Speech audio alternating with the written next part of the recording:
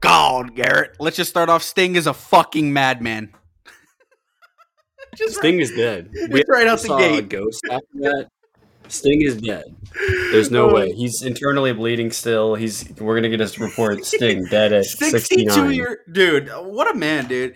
So how's it going, everybody? This is Charlie. Garrett, you already know what the deal is. This is AEW Revolution. This is our post-show, post-game. Today was fucking game day, and my God, did it deliver, Garrett. How you doing? How are you feeling, Garrett?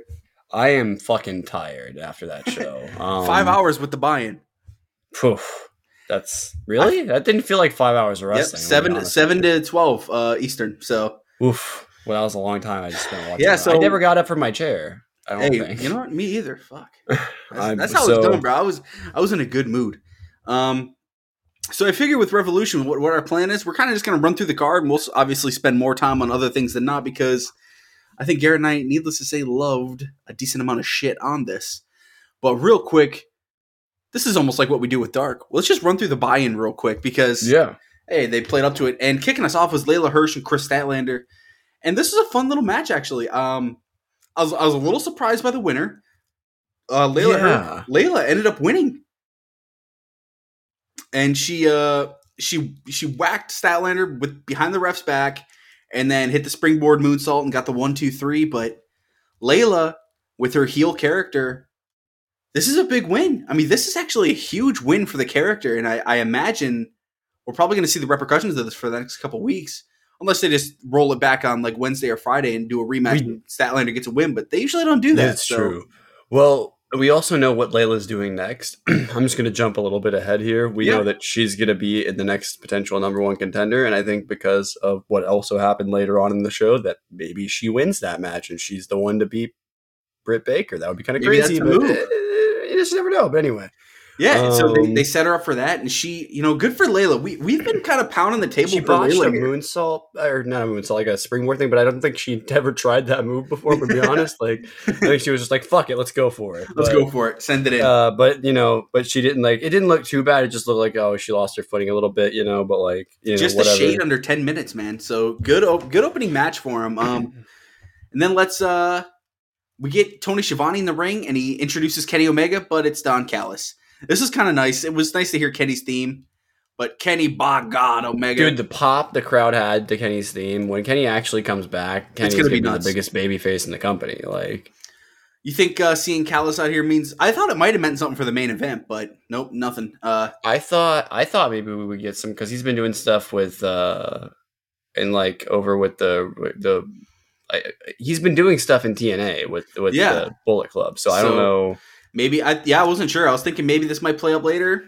Nothing happens. It will. It just would not now. Yeah, obviously. that's this all was right. To say Kenny's not coming back anytime soon. It was a crowd swerve. Hey, now you know what I respect. Hey, Kenny's not really back yet, but he's still around. So Hook versus QT Marshall, and Garrett. This went 5 minutes. I think Hook's presentation still is amazing, and I will say the finisher here.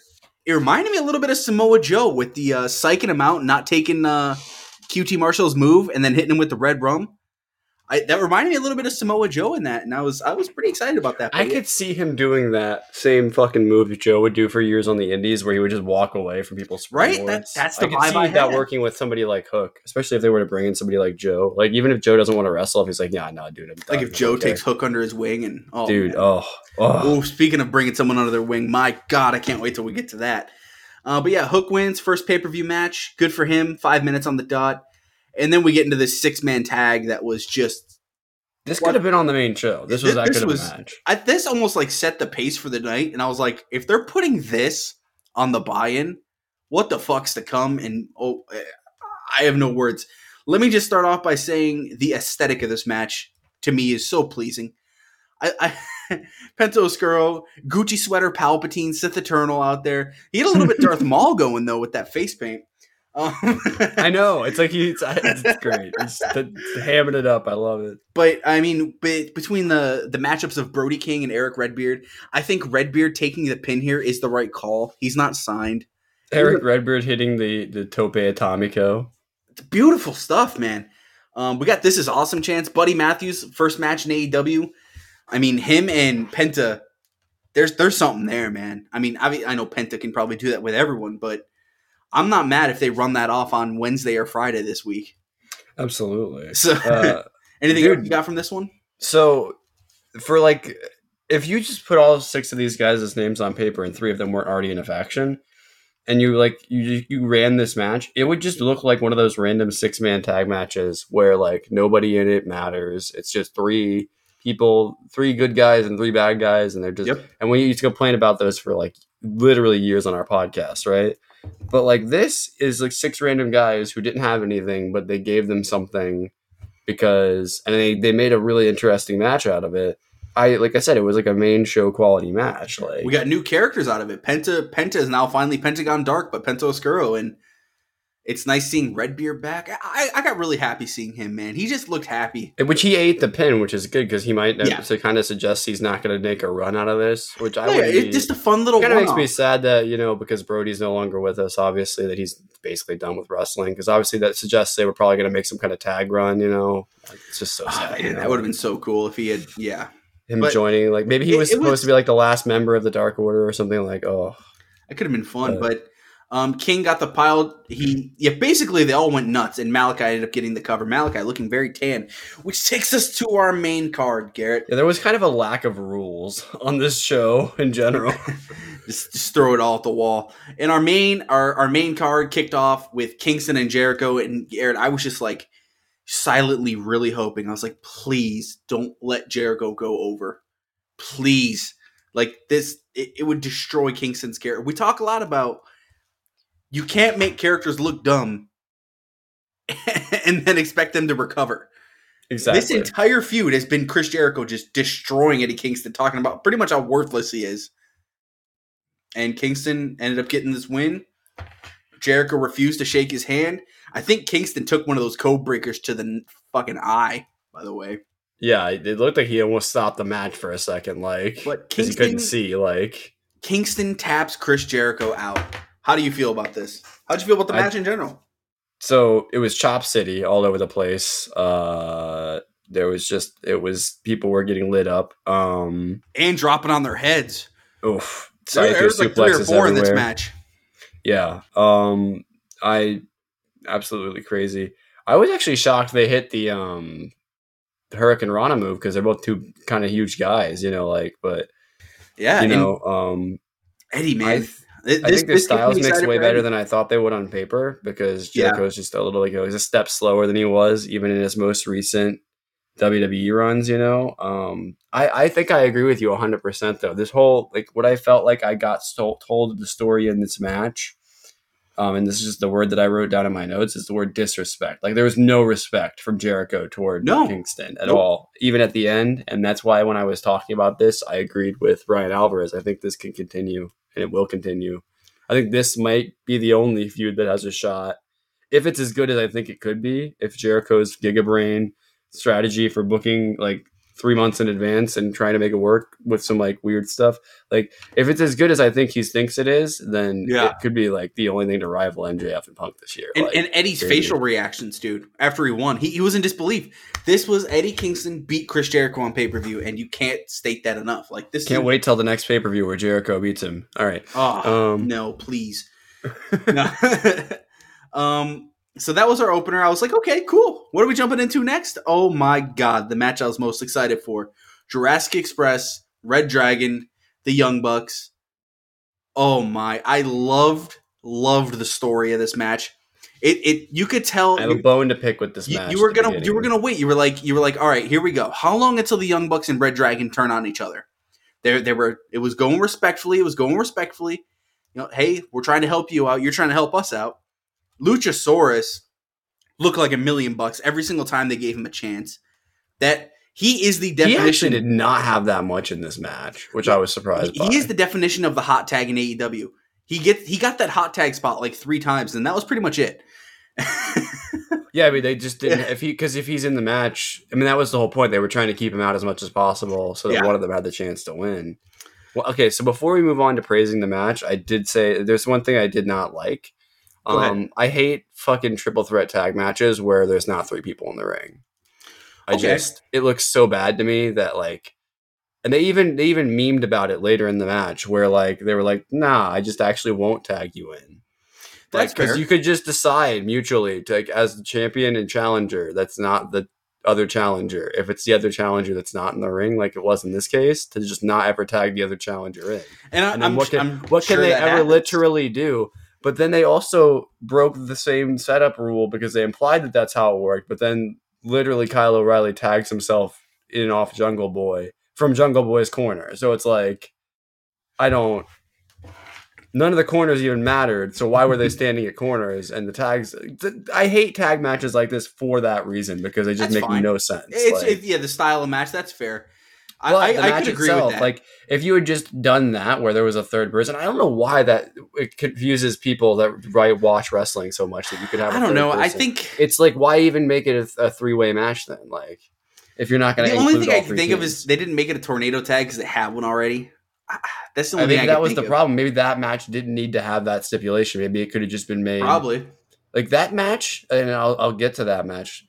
That match could have probably just been a Extreme Rules, or not Extreme Rules, but like a street fight or something. You know what I mean? Like, it could have just been given that. But I feel like they have too many street fights, so that's the reason why they don't want to do that. You know, like we just had an AEW World Title match that was a death match. You know, like, so it's like exactly. But I mean, I gotta say, I don't think I could put this match over enough in terms of just how into it I was once they really started. I was into the story as it was going on. And then once they finally turned on each other, it just, they work so well together. Red Dragon and the Young Bucks. I mean, I really hope that's the feud, like, for the title at All Out. Like, you can play it up, let Jurassic Express get a title reign, maybe get Proud and Powerful in their reign, and then go back to this. Like, I hope that this is the two tag teams that they really let do what the Young Bucks did at this most recent All Out with Lucha Brothers. They brought that feud back at the right time because they knew this is the two teams that can just steal the show together. And I don't know.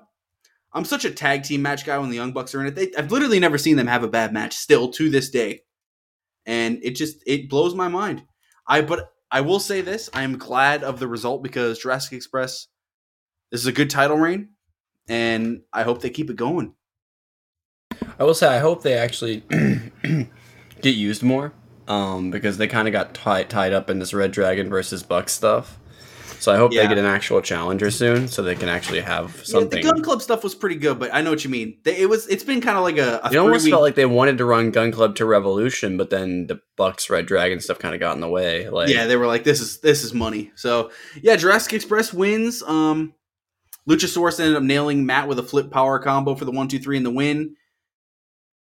Again, very fun. The Thoracic Express, I believe, is the name of the move. Yeah, there you go. And I loved it. So, and then I'm like, all right, what do we possibly do next? Where are we going to next? How can they possibly keep this pace up? You know. And Face of the Revolution ladder match: Keith Lee, Wardlow, Powerhouse Hobbs, Ricky Starks, Christian Cage, Orange Cassidy. I mean, there's so many spots we could bring up. Do any certain spots stick out to you right off the top of your head that you actually didn't write any down? Okay, because I didn't. Orange Cassidy. I'm going to be honest that with ladder you. in the middle. Of that was good. Yeah, that to me was just. I'm going to be honest with you. Other than like all the agility stuff that people like, I feel like part of, and this is going to be an unpopular opinion, the great part of a ladder match is when you have really like people that have like lots of agility and stuff like that, and they can actually like do stuff and certain kinds of wrestling moves. Felt like that wasn't there. I felt like there was no shot that there was ever going to be a Wardlow running at Keith Lee and he was going to like back body drop him, because that's just not going to happen. Like, I mean, it might happen, but it didn't. The Wardlow Powerhouse Hobbs and Keith Lee spot by the. I just thought like I what I wrote in my notes, and I think this is kind of suggestive that this match maybe should have included more or maybe less big guys. As much as I liked having 3 big guys in there. I wrote that there should have been more ladder spots. I mean, this was a ladder match. That's fair. I liked the match. Don't get me wrong. I think that they got caught up in the big man ladder match idea without really thinking it through. Because maybe it should have just been 2. Like it did feel in moments like Powerhouse Hobbs was kind of just not really ever in it because he knew he wasn't going to win or something. Like, I don't know. Like, Like Wardlow looked like a star the entire time. Ricky Starks they used him for the fun spots, the spear through the ladder, getting knocked through the ladder. I feel like that was all him. I feel like he was like, bro, I got this spear through a ladder. It's going to look great. And they're like, all right, whatever. Hits it on Christian too. Yeah. But yeah, I mean, other than that, Wardlow came across looking like a massive star. I can only imagine. There's no way. Ricky Starks' neck is officially dead. There's no shot. It's not re-injured after that. Yeah, he did a good job protecting it, though. You see, he had both hands there, so I don't know. Yeah, I mean, he did, but that... Still, with knowing his history, that was like a year ago, you're like, oh, God, please. That was like a Kevin Nash jackknife powerbomb just dropping you straight on your head, you know? Danhausen is so over. And this is how they use him. They use him in 30-second spots that don't impact the match at all. What's going to suck, though, is when he actually starts wrestling, and I have to start being a really heelish on our show all the time because how much I hate Danhausen. Hey, man, I've grown to love him at this point. I appreciate what he does comedically. I hate that he's going to be. It's going to be like every comedy character in wrestling, and he's just going to become. The gimmick is going to be that he can take the pin because he's not a serious character, but then they're going to even walks funny. I can't explain it, man. But then, somehow Danhausen will end up as a tag team champion at some point. Danhausen, Orange Cassidy. You can already see it.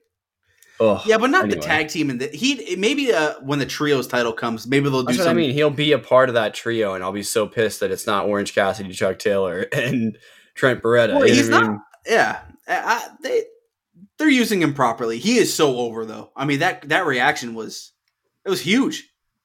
It rivaled the Wardlow reaction later in the night. I don't know. I felt like, and maybe this was just my assumption going in, that was going to be a little limited in what they could do because of the three big guys. And that's not to say that they can't. I just think in ladder matches, it's tough when you have big guys like that to get some of those insane, let's go back to the ladder match that we had. What was it? Between Cody and Sammy, what was that, 2 or 3, 4 weeks ago, whatever it was now. Orange Cassidy took a beating, to say the least. Cody's not a small guy, but he can still do a lot of the stuff that apparently these guys couldn't do. Although I feel like if Wardlow had a one-on-one ladder match with somebody, it would be incredible, especially based off the little spot he did where he jumped up from a vertical base to the halfway up the ladder position, which, Jesus. Yeah, I agree with what you're saying in terms of the agility. I think for what this was with the three bigger guys, I liked a lot of the stuff. I think maybe they just didn't let them go. Maybe there were some ideas for stuff, but everyone was like, "You guys will die if you do that," and so they just didn't let them do anything. I'm just glad they didn't have anyone look like a geek just standing at the top. Maybe it was that couple of years of Money in the Bank matches that just ruined ladder matches forever because they did everything you could ever do in them. For a couple of years. You can even take it back a couple months ago with the casino ladder match. I mean, with Hangman. I mean, that was incredible. Okay. There's a perfect example. So that ladder match, which also featured Orange Cassidy, felt important and felt like it had stakes at moments, and people were going to go. They got thrown into ladders and stuff. Maybe that's just because we've had so many good ladder matches already that this one, because it was a little different, didn't quite ring for me. I don't know. I just felt like I've seen better ladder matches in AEW. Maybe this is just. I would still think this is probably a 4.25 if I were guessing. I have no idea. That big man spot with the double table is nuts. I mean, you can't pull that off with three smaller guys. I mean, that's also that felt to me they needed to take out the two big men. Why couldn't they have done a spot with the ladders? Why did it have to be them getting shoved off the stage like that? That didn't feel necessary. Well, they did that goofy Orange Cassidy ladder spot. Yeah. All right. Well, but Wardlow takes the win. He's the story here. Wardlow's going to be TNT champion in 2 weeks. That's pretty obvious at this point. The problem is I built up the Red Face of the Revolution ladder match in my head as this of the same quality of the other ladder matches that I mentioned, right? And I guess it just isn't, maybe this is just a match that needs to just be completely reworked. I don't know. Fair. Hey, it's how it worked for you. The buck and brass ring took me out of it, though. I'm sorry. It's dumb. Tony Schiavone, Tony. Oh, so right after that match, we're like, all right, here we go. We got to chill out now. We got to chill out at some point. We just went 3 fucking insane matches back to back, and we see Tony Schiavone, and he's introducing AEW's newest acquisition, Swerve Strickland. Swerve is all elite. We touched on this briefly a couple weeks ago. I mean, both of us are big fans of Swerve.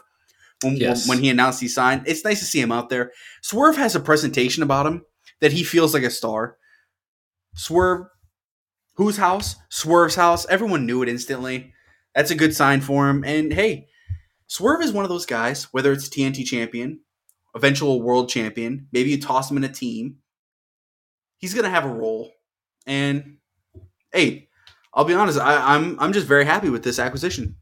It's a fun time to do it. If you Tony Schiavone introducing these guys like this, it's a fun little routine they got going at the pay-per-view. Yeah, absolutely. Every pay-per-view or so. Maybe not every pay-per-view. Because they only got 4 pay-per-views a year, so it's not hard to do.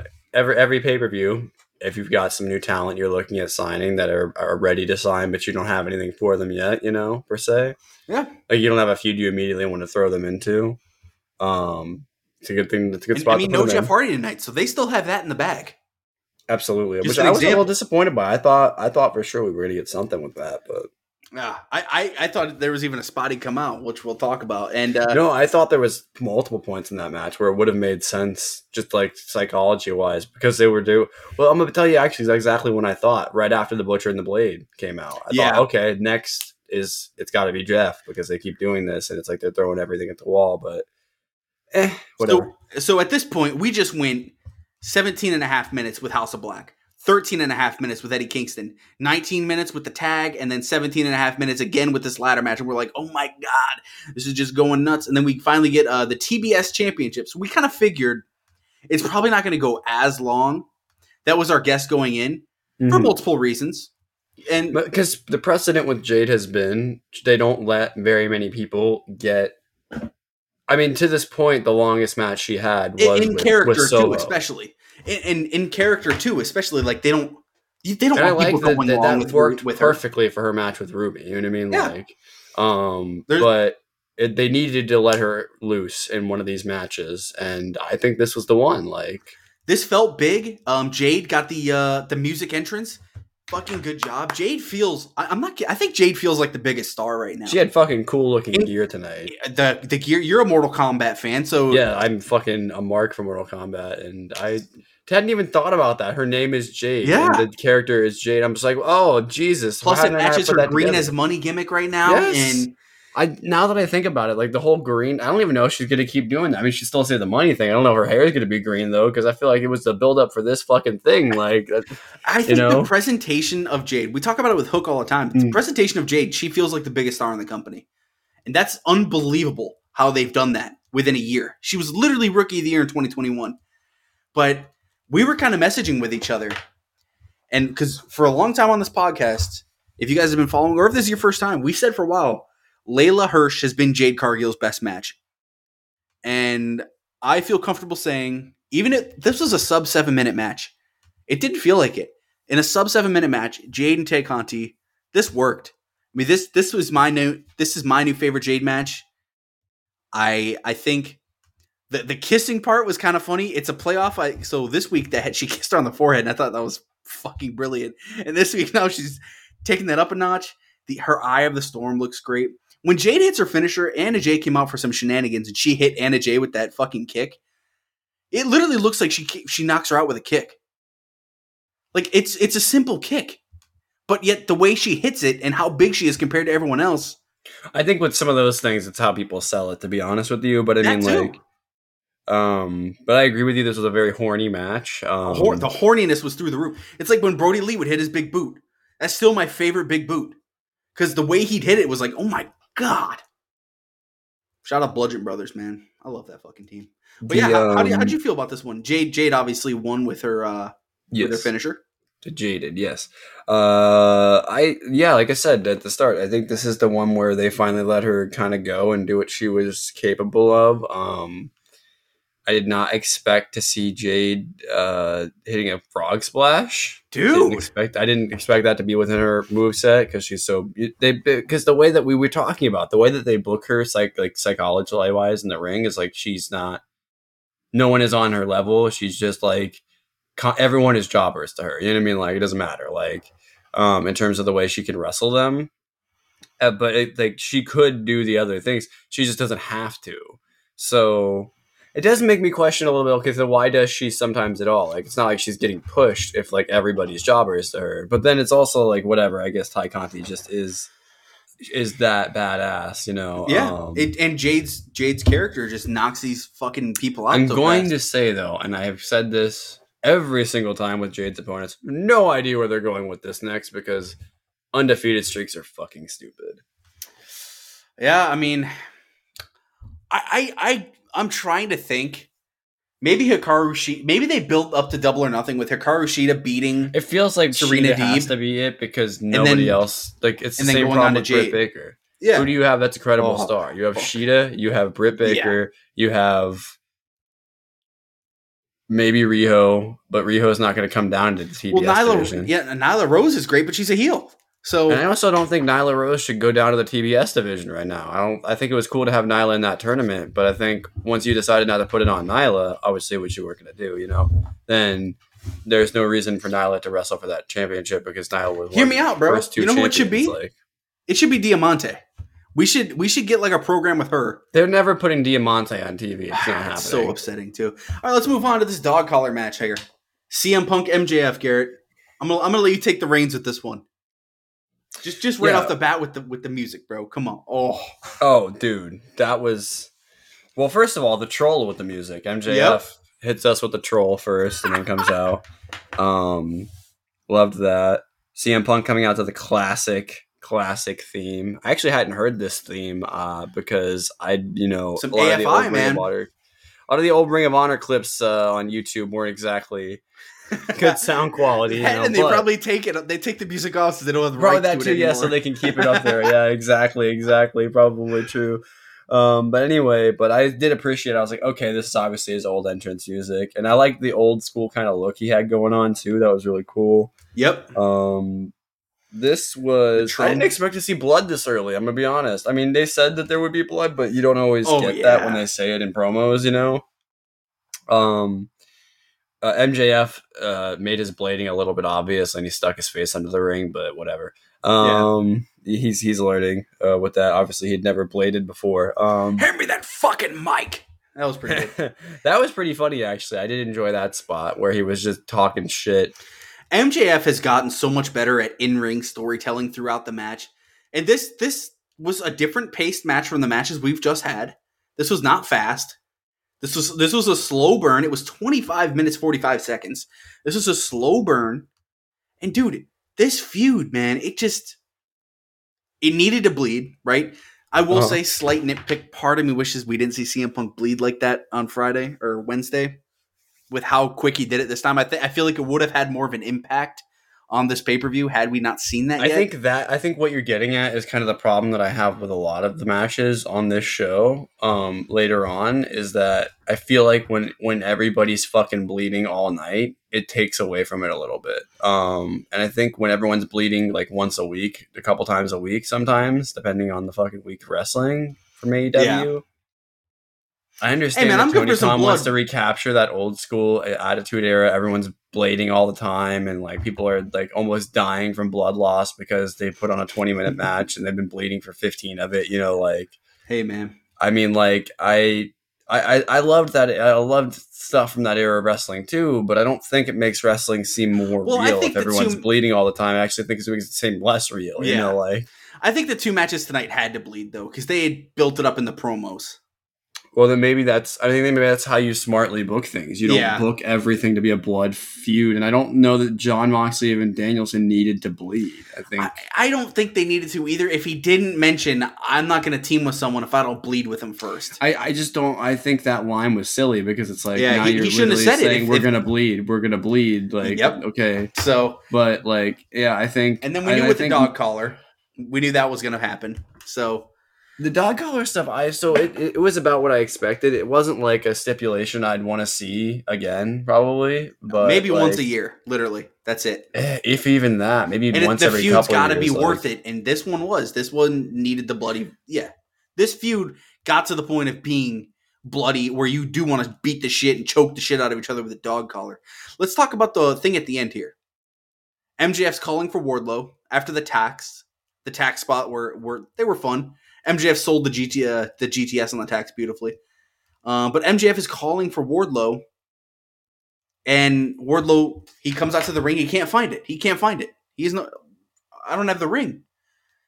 Punk is the GTS. That's the one I'm talking about. MJF sells it beautifully, and then Wardlow gives Punk a look like, oh, and then he hands the ring out, sticks it on the mat, and just Garrett. This might have been the biggest reaction of the night. I'm not even kidding. The people they have a gem in Wardlow with the diamond ring, and Punk puts the ring on. MJF spits on him. Punk fucking beats him with it and gets the 1, 2, 3. This is the right move for this. I think with the music, with everything else, Punk winning because Wardlow fucked over MJF at the very end, finally turning babyface. I think maybe I have to imagine after that. I mean, he's certainly gonna be the next person that MJF feuds with. So we haven't seen him and MJF toss hands yet, but I'm imagining that's next. Or maybe this results in MJF trying to fuck him over in the TNT title, which I hope doesn't happen. But that could be how you don't let Wardlow win it, right? So Wardlow finally turning face. And could you believe the reaction it got? Yeah. I mean, because I think everybody watches everything that Wardlow does. I think that's why they throw him on Dark so much. Like, you know what I mean? Because they want people to watch that show too. I mean, Wardlow has been on TV for like the better part of the last 3 or 4 months, ever since he started his like recent run, whatever you want to call it, toward whatever, championship or build up, whatever, I guess toward the Face of the Revolution currently. And so people know who he is. And like, it was before then, it was funny because we were both like, oh man, Wardlow's getting so good. I can't wait till they actually use him, That was basically our sentiment through December last year. So we were just like, God, I really hope they do something with this guy. And then they finally, around the first of the year, turned it around, and he's been building up toward this ever since. So I feel like it just makes sense and I think I kind of agree with you. I think he's going to get his title shot, and I think MJF is going to be who costs him, I hope they don't do that. I hope they just let him win now, because now he's... No, because why is everyone trying to end Sammy Guevara's title losing so badly? He's either losing it to Scorpio or Wardlow. There's no shot he doesn't. Why do people hate Sammy Guevara so much? I don't understand. I love Sammy. He's had a better title reign than literally any other TNT champion. I love him, but man, there's only one singles title. That's like not the world title. The sentiment of the TNT championships runs that I've seen has been that everybody that had it before didn't have it for long enough, pretty much. Like, They all were it was either the first title reign, which was super long, I think, and then like everything else has been like 80 days or something like that. Like, maybe I'm misremembering, but I think that's how I remember hearing about it. Like, because I hadn't seen, because it was Miro, and that was like 100 some days. Yeah, Darby right? Allin and Miro had decent reigns. I think everyone else has been a little shorter. So like, well, of course Darby would, because that was Darby's like ascension or whatever. But like, I don't know, man. Like, and Darby, it's a hard spot because there's such good book talent around him right now that him just holding the belts. I mean, he's already a 2-time champion at least. So I agree. I mean, look, I think people would take him less or more seriously as the champion if he wasn't going around with 2 fucking championship belts too. Like, I don't understand like why people just want we saw him to have vlog. not the championship so badly. You know what I think it is? I think it's because he's everything that a lot of people want to be. I'm genuinely being honest here. I think people are just jealous of Sammy Guevara because I don't see the problem with his title reign right now.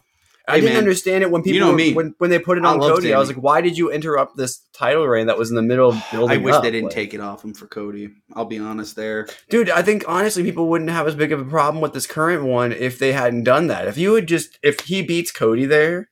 And never has that. I mean, granted, we don't have the ladder match that gets in the title again or whatever, but if he doesn't have that fucking ladder match happen, I think that we would probably just be like, damn, he's had a really crazy title reign. He even finally beat Cody. You know what I mean? Like, yeah.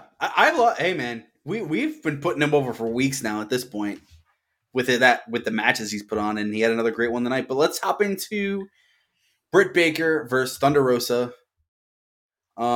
This match it was kind of thrown to the wolves trying to follow Punk and MJF because that was just such a beautiful story and it went so long. And this got stuck between MJF, CM Punk, and Moxley Danielson. This match had no chance. It had no chance. This was considered a cool down match from the time it was put on the card. Unfortunately, it seems like, you know. And I hate to say it, Thunder Rosa looked great again. Britt just kind of was going through the motion. I don't understand this decision to keep the belt on Britt. The crowd, when it was the 1, 2, 3 and Britt won, there wasn't cheers, there wasn't boos.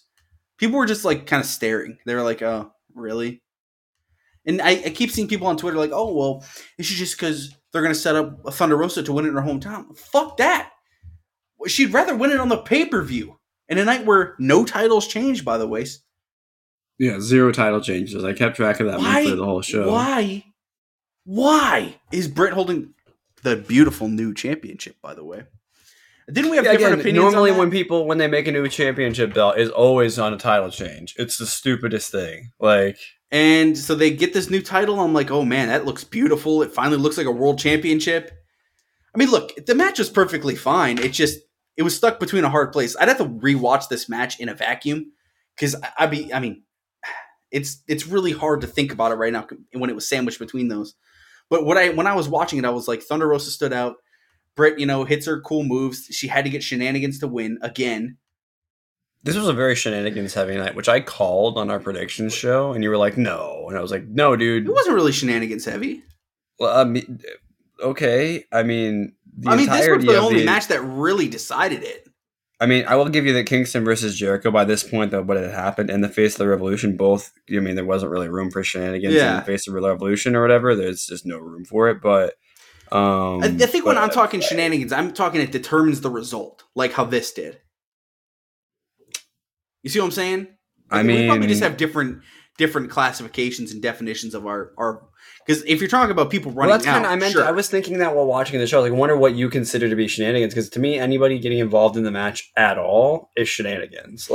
As long as it doesn't impact the result. So Anna Jay coming out made sense to counter Mark Sterling. It is kind of silly what the definition of clean is for some people too. People will be like, there will be a match where someone literally gets involved and they'll be like, yeah, and then they got a clean victory. Britt did not win this clean.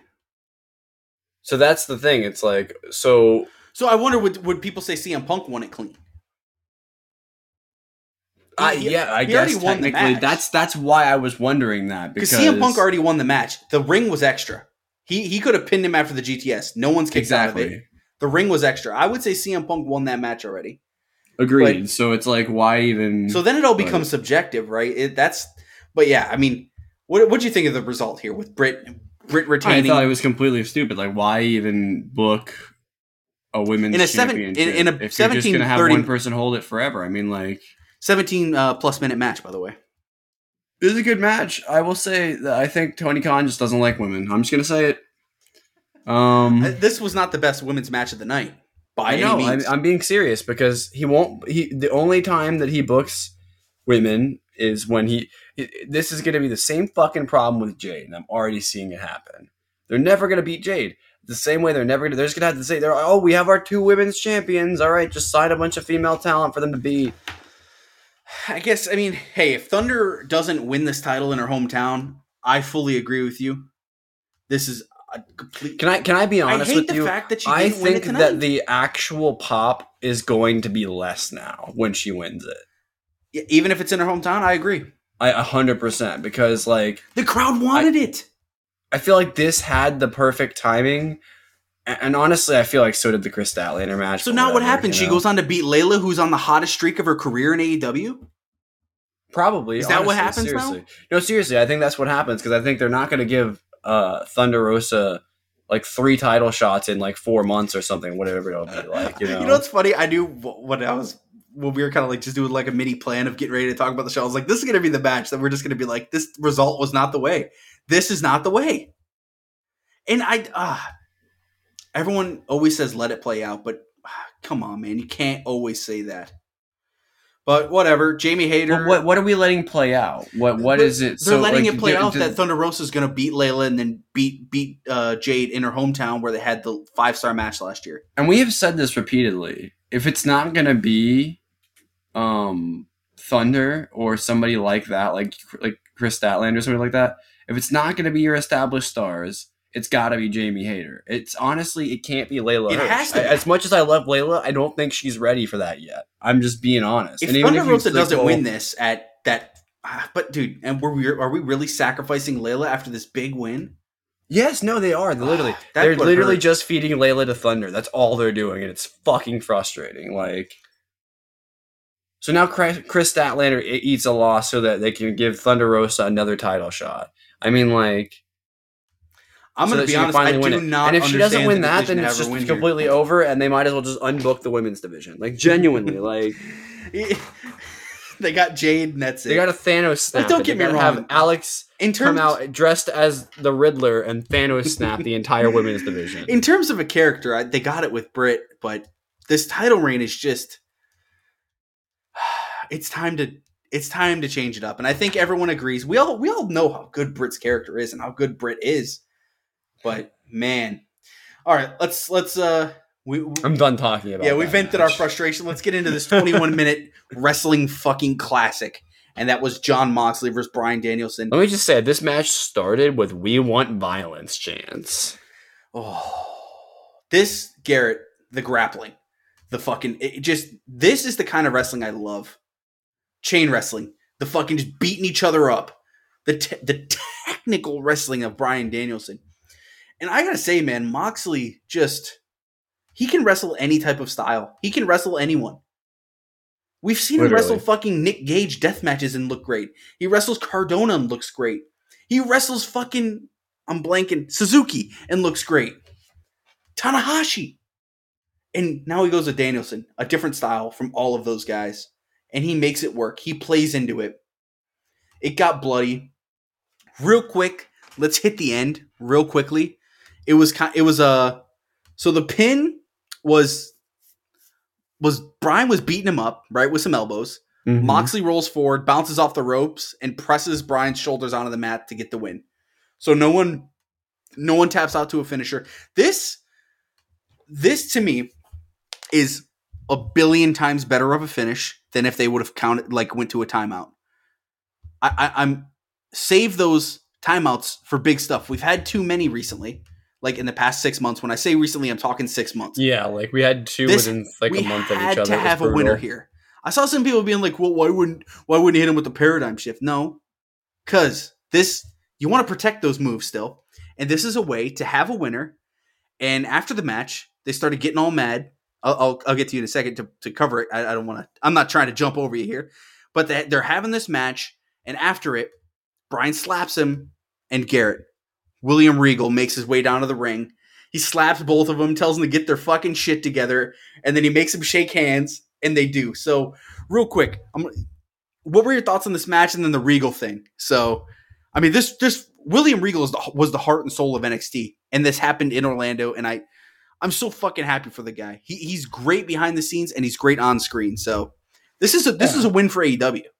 Oh yeah, it's great seeing William Regal. Yeah, 100%. He's actually a little. I didn't expect to see him tonight or anytime soon. I expected if we were going to see him, it was just going to be a random like, "Hey, that's William Regal backstage. What the hell is he doing there? Oh, look, Pete Dunne also, or something like that." You know what I mean? Like, yeah, something like that. You know what I mean? Like because Pete Dunne decides not to resign or something, which I expect is going to happen. Yeah, but I actually have no idea when his contract is up. I'm speculating. But anyway, yeah, no, this match was, I think Jim Ross at one point described it as a super physical match. I described it in my notes as physical as hell. We had more blood, obviously. There was all kinds of submissions and stuff. It was all over the place. The unexpected ending was a little shocking. I honestly don't know if I want a whole ton of matches ending like that in AEW.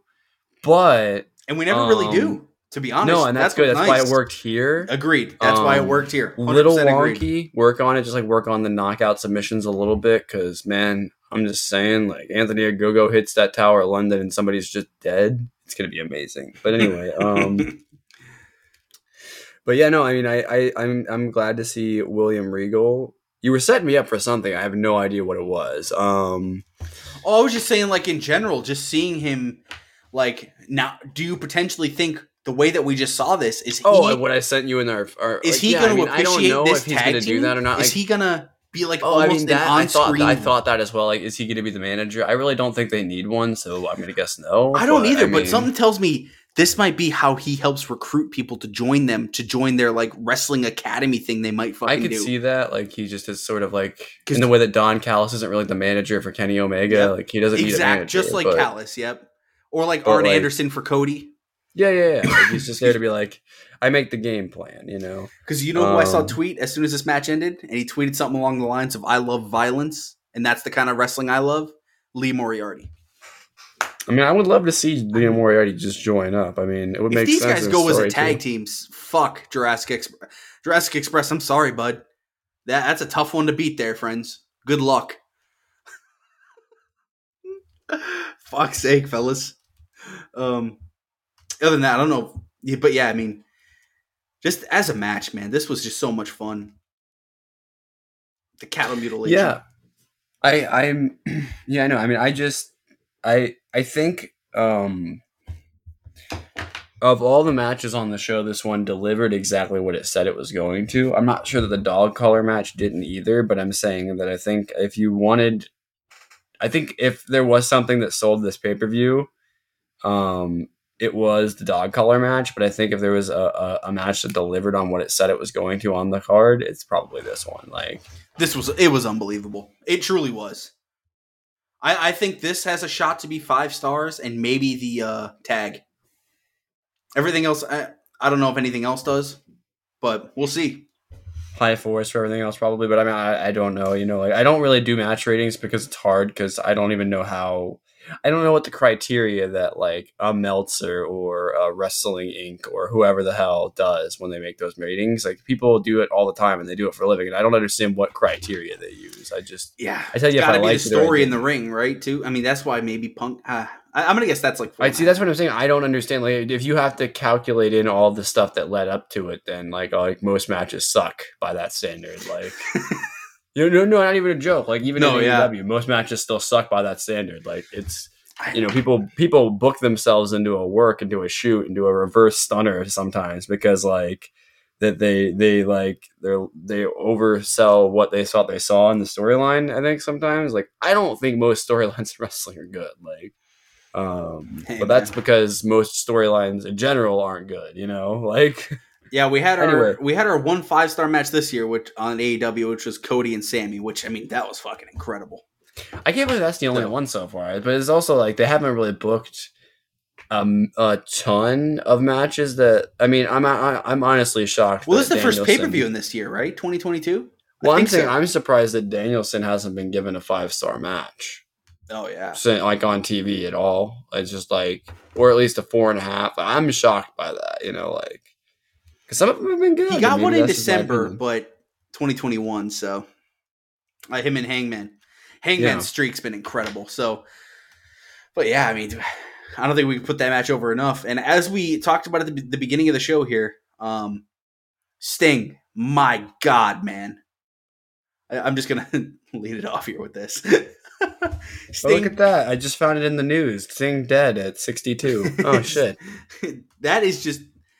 That was bleeding, huh? I feel like that was the thing where he said "fuck you" to everyone who thought I retired a couple years ago. Sting, I feel like Darby they were planning that spot, and Sting was like, "Can I take it?" And they were like, "My God!" Probably just sat around for a second, like, "Are you sure?" And he was like, "I mean, what's the worst that happens? It ends my career." And then everyone laughed. You know what I mean? Like, you know, like so, Matt Hardy, Andrade El Idolo, and Isaiah Cassidy faced Sting, Darby Allin, and Sammy Guevara. Again, Darby Allin back-to-back pay-per-views with a fun intro like that. It just adds to his character aesthetic. I mean, Darby's a fucking star, so hey, this is where I gotta say, why did they feel the need to murder Jose at the beginning of this match? Had to be done, man. Had to get him out of there. That's true. Had to be done. But yeah, this match was instantly off to the races. Yeah, putting Jose in the trash can and then Darby hitting the fucking dive on him. That was a creative use of Darby's unique dive that he does. Like, I was like, how are they gonna? Is there a name for that dive? I'm trying to look around here. Nah, he just goes fucking full speed. It's like, I'm sure that I'm actually. Let me say, I'm sure there is a name for it, just because there's like a name for every kind of tope and. You know, like, but I don't know what half of them are, or the difference between some of them. Some of them literally look the same, but are named different. I don't get it. But, you know. But there was this match had the biggest spots of the night. Sammy, you kind of mentioned it earlier. Sammy Guevara and Isaiah Cassidy. My God. Yeah, the two guys that want to die apparently are just I honestly Isaiah Cassidy took a rough landing from that. Dude. Yeah, he did. Like, why is it whenever they set up two tables like that, it just never hits both tables, like, ever? Like, you know what's kind of weird in this match that I think could work? It was Matt Hardy and Sammy Guevara. Those guys had some chemistry when they were at it together, man. No. Do you remember what happened last time? What happened? Matt Hardy almost fucking died. Oh, dude, that's right. And that was the pay-per-view last year. We're not having that match. But no, for what it's worth, off though. Limits. It's banned. For what it's worth, those guys had some good chemistry together. I thought that stuck out. That's why they were having a fantastic. That was when AEW first launched. That was the only feud I even gave a shit about with Matt Hardy versus Sammy Guevara. Like the Inner Circle was so good that first year. Oh yeah. But yeah, I mean, the spots were all over the place. So the big spot here is Sting went through the crowd and put himself off the balcony through all the tables. It was like 4 tables through, and he hit Andrade. Andrade taking that spot, I don't know why the hell he thought that was a good idea. I think Andrade's having so much fun in this AHFO. I know people think he's getting go away heat, but I think he's just having a great time. It's clearly going to result in Jeff Hardy coming. I don't know what the end result for Andrade and that is, but also when Andrade, Darby Allin, and Sammy were like in certain spots together, those three looked great playing off of Friday. But yeah, I mean, the Butcher and the Blade did their little things. Mark Quinn did his thing. This ended with the Scorpion Death Drop and a Coffin Drop on Matt Hardy, and yeah, Darby pinned Scorpion him for the Death win. Drop through a chair even. Oof. Yeah, so this was quite literally 13 minutes, and it was fast, furious from the get. Just about the opposite of the match we just had. And that is the dynamic that AEW plays around in. That's the sandbox that they have, and they fucking know how to use it. This could have just been another 6-man tag. Honestly, they could have cut it for fuck's sake. But these guys went out there and did their job. Honestly, this match and the match with... If you took this match off the card, not that I didn't like this match, but if you took this match off the card, took that stipulation, threw it on the match earlier in the night... Yeah. That I mentioned that it would have worked better for. What was that?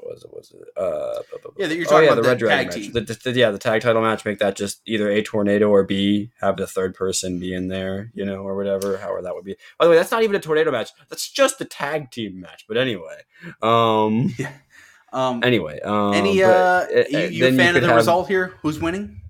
I mean, it didn't really matter. Yeah, no, it didn't matter, but it's still nice to see Sammy and these guys all taking their wins. Yeah, none of these people are going to be feuding with each other or anything around each other anytime soon. So I don't know. It felt like they wanted to have all these people on the show, and clearly they view that if they have the TBS title on the pay-per-view, that they have to take the championship off. So basically, this is Tony's answer for you never have 2 women's matches on the pay-per-views. I'm sorry, I'm just being honest, Hey man, we had so we have to take Sammy off the pay-per-view by having him wrestle a match for the title 2 days before, which didn't matter because everyone was involved in the match that he was going to have at the pay-per-view. See, this is why I didn't care about this match at all, because I was like, it was good. Oh yeah, but that's the thing.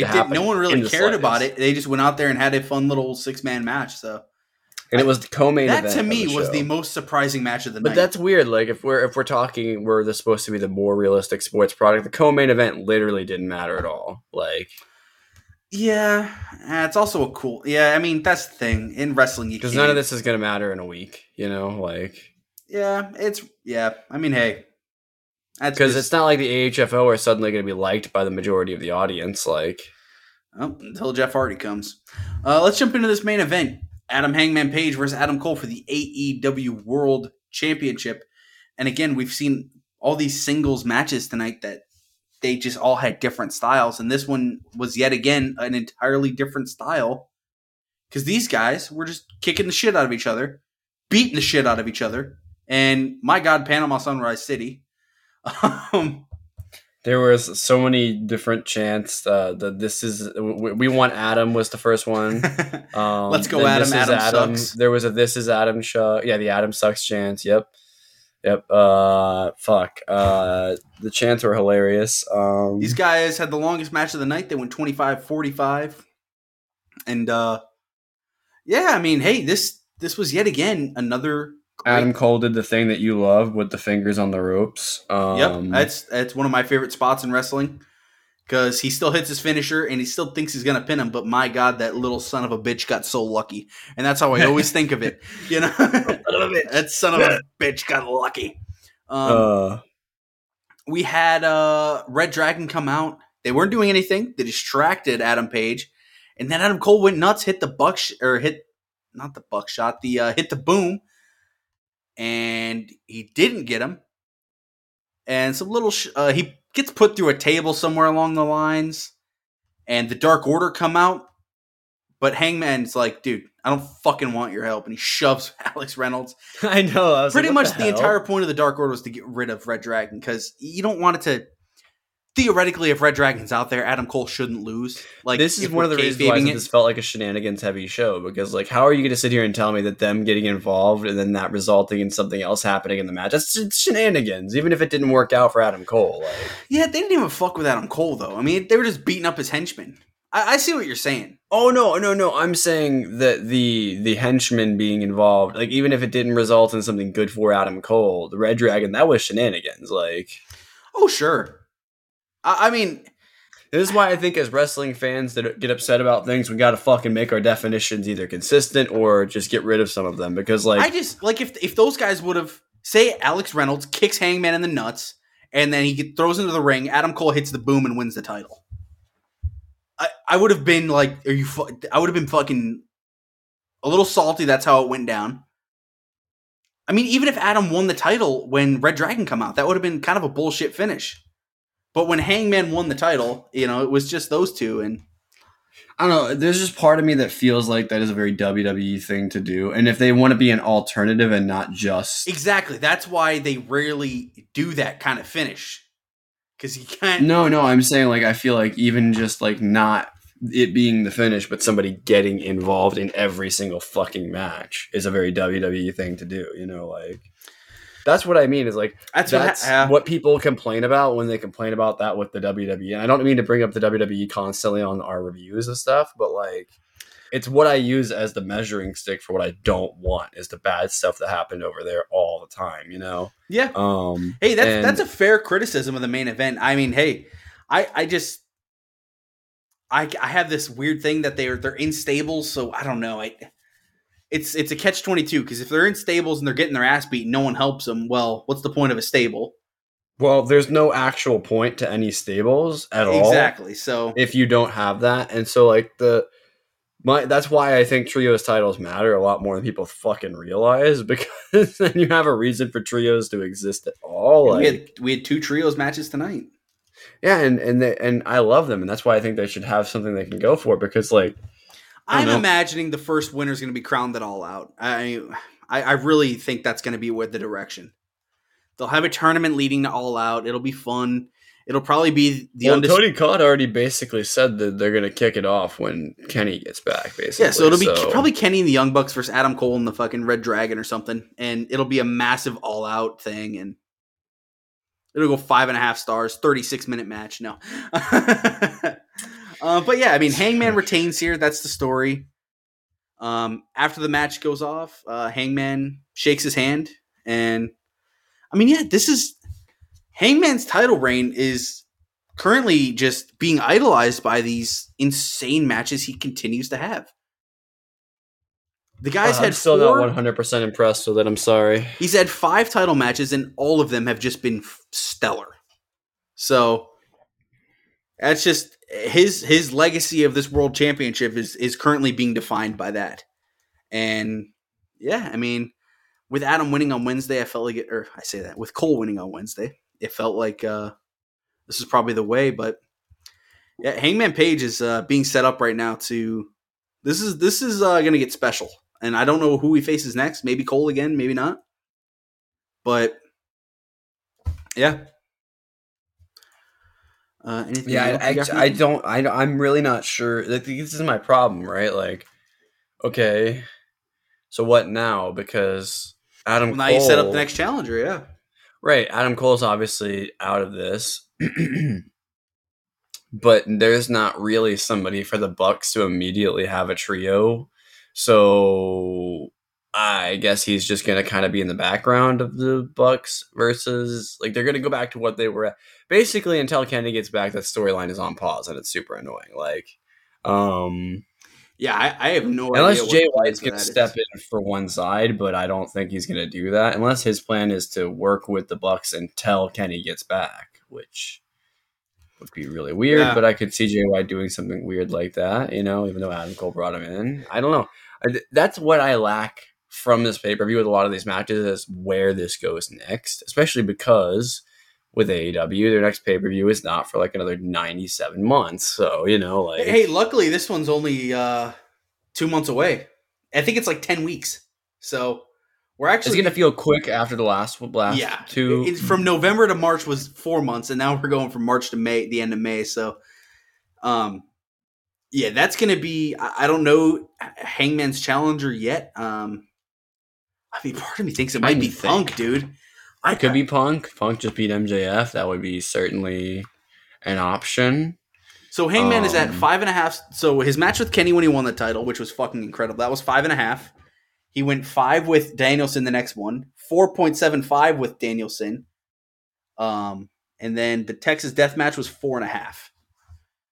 So I can't believe how good that Texas Death Match was. I don't think this is hitting the quality of either of those or any of those. I don't think, but it was still a good match. Yeah, I think it was different. It's so hard. It at least got to 4. I don't know if it got. It's one of those things, right? It's so hard to look at it in a vacuum because of the matches we had before. Because I don't think it was better than Moxley Danielson. I don't think it was better than the tag, and I really probably don't think it was better than Punk MJF. No, but I think it does rank up with the rest of Hangman's matches, at least. Yeah, maybe probably like 4.5. It had the time. It told a fun story. This is just another, I guess, what is that? A feather in the cap, right? So, yeah, that sounds correct. I guess that's kind of fun. If we were trying to think, I don't know what Hangman does next. Sammy, we know his next 2 challengers most likely. Yep. It's literally Scorpio.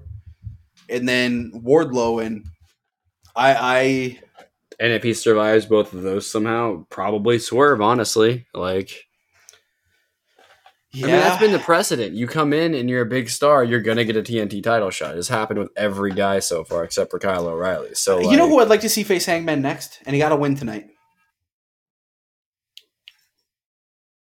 I'd say Malachi. He's a hook. Or he's a heel.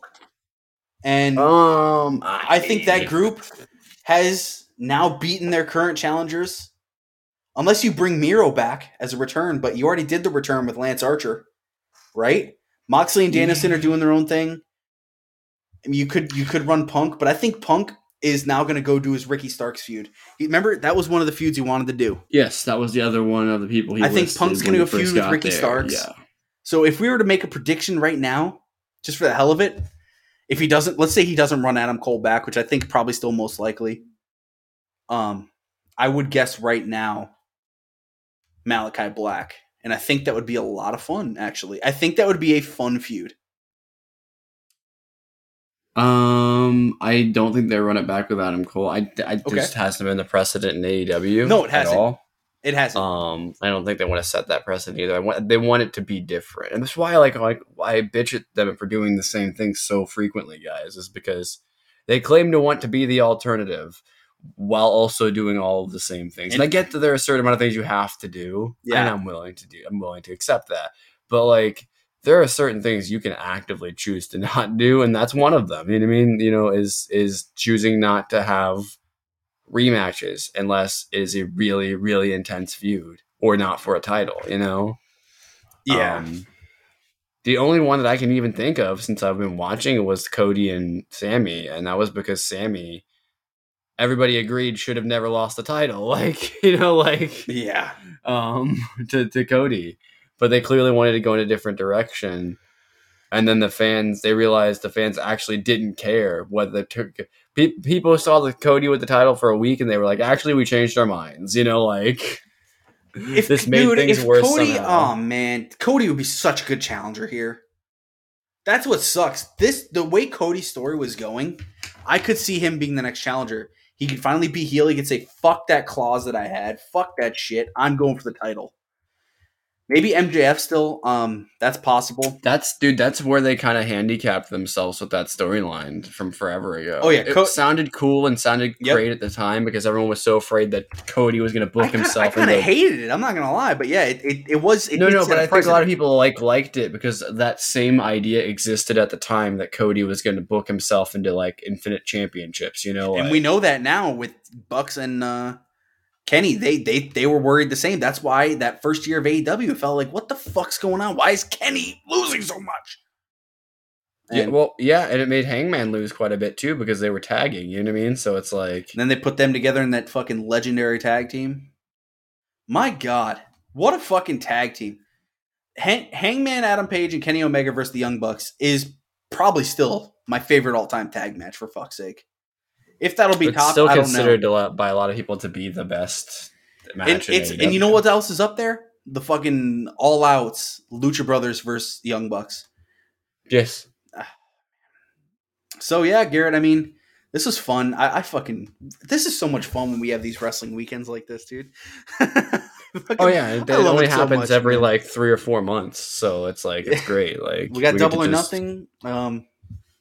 I can't wait to talk wrestling this week, guys. And we have a weekly show.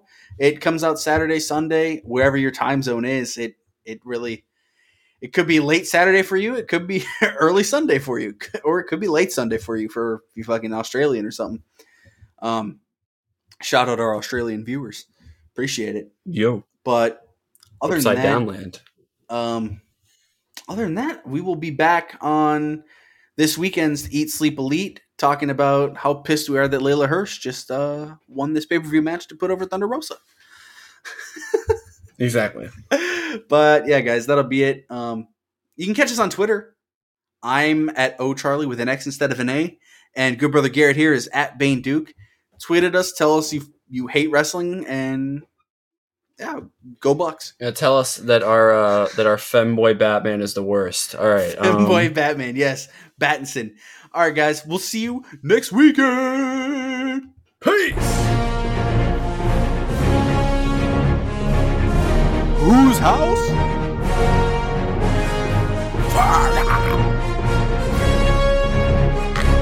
Are you sure about that? Word to your mother.